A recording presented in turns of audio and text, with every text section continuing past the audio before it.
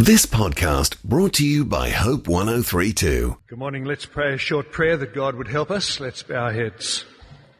Our Heavenly Father, we ask again this morning that you would give us some food from your word and that what we read you would help us to do. And we pray it in Jesus' name.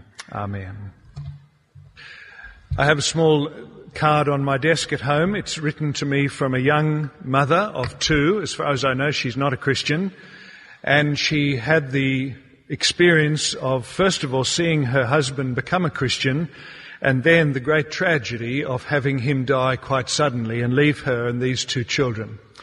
And the little card is a reminder to me that there are burdens or difficulties which are brought to bear which prohibit slick, lightweight, superficial answers.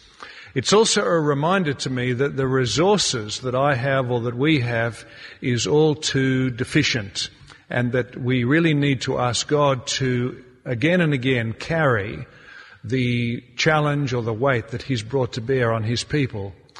Now I say that to you because as we come this morning to the vision of Ezekiel, we see that God allows something to take place which seems disastrous. He then provides what is needed in order that the people might cope and grow. And He uses the whole situation to create a witness in His servant and in His people, which would not have come about except through this particular means. Ezekiel chapter 1 verse 1 is our vision. You'll see there in the 30th year, says Ezekiel, while I was among the exiles by the Kibar River, that's in what we would call Iraq, ancient Babylon, the heavens were opened and I saw visions of God. The vision prepares the individual for service of a very wonderful kind, but it also teaches instructive things about God's glory. We need the glory of God revealed in His Word for us because the church, as you know, is getting more and more man-centered across the world. And if you look at the books which are selling popularly in the bookshops, you'll find that so many of them are just self-help books. You'll find that many of the talks that are being given are just little light pep talks. And what is needed is something of the meat and the weight of the character of God. This great subject will not only honour Him so that we see Him rightly, it will also sustain us through very difficult times, and it will also give some impact to those we mix with. And I want to look with you at the vision under three headings this morning. The first is what God allows, the second is what God reveals, and the third what God sends or commissions as a result. First of all, what God allows. Now, the context of this vision, the setting, is really important for appreciating it. And what has taken place, as we've already been told, is that there is a huge upheaval with the people of God lifted by the enemy and taken off into hostage territory. Not only are the people of God exiled and rejected and discouraged, but Ezekiel himself is in a little personal crisis because he was training for the priesthood. And now he's been removed from the very temple centre where he might have exercised any ministry. Now let's think about these two. The first is the exile. God's people in Ezekiel are well down the Old Testament story. You've got to remember now that we've said goodbye to Abraham, we've said goodbye to Moses, we've said goodbye to Joshua, we've said goodbye to David. The people of God have moved into the promised land, and you would expect that that would be as secure as God Himself. And now they have been whisked out of the promised land, and they are in absolute perplexity. The prophets had warned the people of God that their ungodliness would bring serious consequences, but the prophets, unfortunately, were ignored. And these prophets have proven to have spoken the truth. The Babylonians have moved in, they've carried away approximately 10,000 of the cream of the Israelites, and Ezekiel is one of those people. And here they are, they're in captivity. It's a remarkable thing that as we read our papers today and we read of hostages in Iraq, we are looking into our Bibles today and we are seeing hostages in Iraq or ancient Babylon in about 592 BC. The people of God, hostage, prisoner, outside the promised land. And as they are taken off to this captivity, they must have asked questions like this: did God lose? Has the overthrow really meant that God's promises and plans are all finished? Is the promised land now a thing of the past, in which case the whole plan may be a thing of the past? Is this the end of God's people? We no longer have access to Him. How are we meant to worship Him? It's a terrible experience, unimaginable to us and perhaps immeasurable. Very different from just travelling to another country.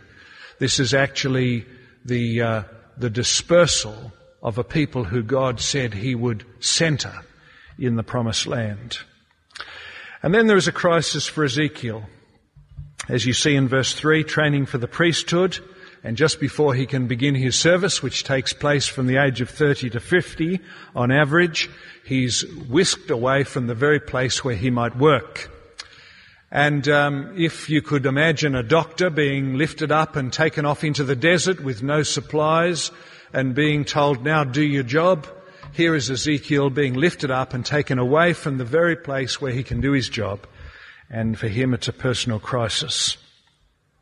Now this is an interesting situation because the people are feeling great powerlessness.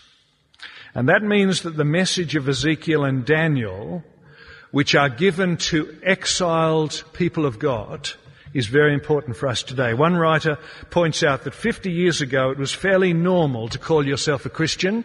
It was abnormal to call yourself an unbeliever. Now, in my lifetime, which is just a little over 50 years, that has completely turned 180 degrees. It is now very normal to call yourself an unbeliever, and it is quite abnormal to call yourself a Christian. It's hard to find a Christian in the classrooms that our scripture teachers go to. It's hard to find a Christian in many companies. It's hard to find a Christian in our football and cricket teams. So although there are churches around us that are speaking of revival, and I was sitting next to a man on Friday night who told me that at his church they have 65 conversions every week. And I must say my reaction to that was delight if it's true, but just astonishment that it could be true. Because it seems to me that the reality is that the church is very much marginalised. And we are much more in the exile situation. We are not, as it were, as someone said, Peter on the verge of Pentecost. We are Ezekiel and Daniel in the place of marginalised exile. So this is a very significant subject. And what God allows His people in the 6th century BC to go through is a judgment. He says in 2 Chronicles that He sent His word to them again and again because He had pity on His people, but they mocked God's messengers, despised His words, until the wrath of the Lord was aroused and there was no remedy. And He brought up against them the king of the Babylonians. So He's putting His people through a kind of a fire which is going to purify them. And Ezekiel himself is not there by coincidence, he's there by providence. He's about to be made a prophet. We would say this is in some ways a promotion. And no longer is he going to represent people to God with the sacrifices, he's now going to represent God to people with the word. So he's got a very great job to do. And that leads me to what God reveals, secondly, this morning.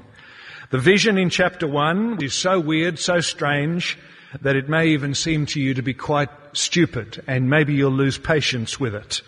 It would, of course, cause many people outside the church to think of the Bible as a fairly nutty book, which they've always thought, and for nutty people. Fire, creatures with 4 faces, 4 wings, flashes of lightning, intersecting wheels, throne of sapphire, and a figure of a fiery man on the throne. It is a bizarre image, isn't it? People have wondered in their writing in the past whether Ezekiel was hallucinating. Cynics might wonder whether Ezekiel had been smoking or taking something. But I want to urge you not to be too snooty about the Scriptures too quickly, because if you are like me and you have a great bewilderment about modern art, it nevertheless communicates to many people. And we need to appreciate that biblical literature, which is called apocalyptic literature, also communicates very powerfully. Not all biblical literature is just plain history. Not everything in Scripture is just the Rembrandt type of portrayal. And apocalyptic literature, which literally means a revealing or an unveiling, is the word behind the book of Revelation, which has a lot of apocalyptic literature in it as well. And these symbols in apocalyptic literature speak or convey often 1,000 words with their symbols in a way that is very meaningful indeed. Before we look at the symbols, however, just notice in chapter 1, verse 1, that Ezekiel sees God, although Ezekiel is hundreds of kilometres from the Jerusalem temple. Now that may not surprise you, because we've known even from the time of Solomon that God is too big to live in a temple. The Bible tells us through Solomon's prayer that God is much too big to be contained in a box like a temple. But still, the temple was the place where God said he would meet his people, and that's where you meet God. We don't get to choose where we meet God. We meet God where he says he'll be met, and he decides how and where we will meet him, and the meeting place, he says, is the temple in Jerusalem. But now we discover that Ezekiel, well away from this temple, is meeting God in Babylon. We will find, if we were to keep reading Ezekiel, in chapter 10, that the glory of God has actually left the temple. And God is presenting himself now to the exiles. But this very important subject is summarized in the word in verse 3, there. There. A long, long way away, the hand of the Lord was upon him. And that, I think, is the most significant word in some ways in the chapter. That Ezekiel, cut off with the exiles, sees and experiences there the hand of the Lord. It seems from verse 1 to have been his 30th year, so God has not forgotten this young man. He's just giving him a new job, as I say, as a prophet, not a priest. And the impact of this is unfolded in chapters 2 and 3. So there is the people of God being given what they need, although they think they're cut off, and the servant of God being given something even more wonderful, although he thought he was cut off. The details of the vision are very powerful if you think about them. Verse 4, there is the brilliant light, an obvious sign of the glory of God. So this chapter is full of light and fire. Verse 5, there are the 4 living creatures. Some of the details of the 4 living creatures are hard to be dogmatic about, but at least we could safely say that they are heavenly. They have the wings, like the vision that Isaiah received, but they also have very earthly faces. The face of a man, verse 10, the face of a lion, the face of an ox, the face of an eagle. And we can safely, and I think without any quibbling, say that if they have 4 faces that face 4 directions, there is something global about these creatures. There's something heavenly, there's something global. And the fact that the 4 creatures are the supreme creatures in creation, the man being the pinnacle of creation, the lion, the king of the beasts, the ox, the leader of the domestic animals, the eagle, the king of the air, we could say that these faces indicate a superiority, a greatness, a strength, even perhaps a royalty. And these 4 creatures, heavenly, earthly, are in perfect symmetry, absolutely cooperative. And as we read in verse 12 and verse 20, they do exactly what the Spirit tells them to do. Not only that, we see that there is some space, verse 22, above these creatures. And there are the wheels, verse 15. The wheels, which, as one writer has said, are very like casters or gyroscopes. They have the ability to move exactly in the direction which they desire. They are adaptable. They're mobile. Now, when you put all this together, don't give up on it too quickly. Here is Ezekiel being given a vision which is very bright and very radiant and clearly of something glorious. He's also been given a vision of heavenly, earthly creatures in symmetry, cooperative, under the influence of the Spirit. And he's also seeing this mobility, this adaptability, this movability with the wheels. And he's also seeing the expanse above and the throne at the very top with this figure on the throne. And you wouldn't need to work too hard to say that by the time you've read the vision, you could be reasonably reassured by these details. It is a very reassuring vision. I'll just give you some proofs of this. Do God's people think that they are defeated and that God himself is defeated? Answer, here's a picture of the glory of God in the very context of exile. Has God lost control of his world? Here are creatures, heavenly and earthly, more spectacular than anything that could be seen on the earth, completely orderly. Are they cut off from God so he is helpless to contact them or to reach them? No, the wheels show that God is able to come and go with total freedom. Don Carson says 2,500 years before the mobile phone, here we see in Ezekiel the mobile throne. Is God demoted? Has he been replaced by King Nebuchadnezzar? No, the throne is so high, so secure, so glorious, so wonderful, that even in symbolic terms, Ezekiel is overwhelmed and falls on his face. So you see, you read this vision, bizarre as it seems on the first reading, and God is fearfully great. He's totally present, he's absolutely sovereign, and he is completely exalted. And the wonderful thing is that he wants to communicate that to his exiled people. They don't deserve it. They can't earn it. It's given to them as a part of God's kindness. And he wants them to know that he is as he is so that they might continue to trust him and to be faithful. Now, when we read these details as Christians, or perhaps this morning you're a person thinking through whether the Christian faith is worthwhile, you have to ask yourself, is God communicating these same truths today? In other words, it's one thing for God to have said this in the past. Does he say it today? And the answer is that in a simple reading of the New Testament, he makes the same points to us today even more wonderfully. So we see his glory, according to the Bible, in the world around us. We see it in his word.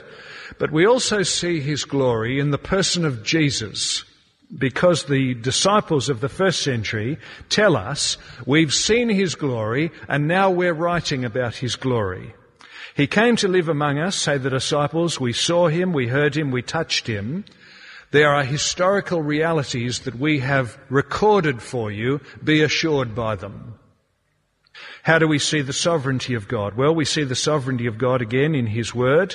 We see it in his genius overruling all the events of his word. We see it in his promises that he's working everything for good so that we might know that he is working everything for good.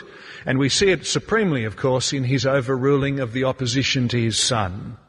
And out of the opposition to Jesus comes this remarkable salvation, this wonderful victory, the proof for all time that God is the master of oppositional forces. I was talking with a man recently and I asked him how he'd become a Christian. And he said, I became a Christian because someone explained to me the swap of the cross. And when I understood the swap of the cross, that's when everything fell into place. I suddenly realized that all that I had done was placed on Christ, and all that he deserved was offered to me. The simple swap of the cross. He said, I'd been sitting in church for decades, even singing in the choir, never understood the great victory, the great success of the cross. And that, of course, is the great proof to us that God is sovereign over all events. How do we get assured that God is able to come to us, to be near us, to draw near to us? Ezekiel, as we know, was shown this with the wheel illustration. Isaiah asked the same question in chapter 40. Why do you say, my way is hidden from God? Is it possible that God can't see what's going on in our circumstances, or that he is too small to help us, or that he's too unwilling to reach us? Absolutely impossible. The gospel provides us with news of his availability, of his interest to the limit, and not only the news of the death of Christ, but also the life-giving power of the Holy Spirit. So Jesus said, I'll not leave you as orphans. I will come to you. The Comforter will come to you. He will live in you, and he will live in you forever. One pastor was able to write to a member of the wider church who had just been bereaved and say, I can't get to you. The distance prevents me. But then he went on to say this, the Holy Spirit has already begun his work of comfort in your life. And that's the great confidence for the pastor or the believer, that the Spirit of God gives us this wonderful access to God's fellowship. How does God communicate the throne? Well, of course, we see something of this in the resurrection and the ascension, that Jesus is raised, exalted to the right hand of God, as the psalmist in Psalm 2 says, I have installed my king. And therefore it's quite ludicrous to think of him being toppled or unseated. Now, these things don't give a quick fix, be assured, but they do give us the precise piece of information that we need. Almost, if you can imagine, soldiers in the trench of battle, and they're cold, and they're tired, and they're frightened, and they are unhappy, and they're missing home, and they're fiddling with their radio, their two-way radio, and suddenly they discover that there are massive resources on the way to help them, and that the enemy has been reduced to almost nothing. And this simple piece of information transforms their experience in the trenches. It hasn't lifted them quickly out of the trenches, but it's changed their perspective and their attitude in the midst. And that's what God does for his people through his servant. The last thing, very briefly, is his sending. In chapter 2 and 3, we see the effect of the vision on Ezekiel, because he's told in chapter 2 to stand on his feet, and God will speak to him. And as God speaks, verse 2, the Spirit of God comes into him. The prophet Ezekiel is given the job of going to the people of Israel.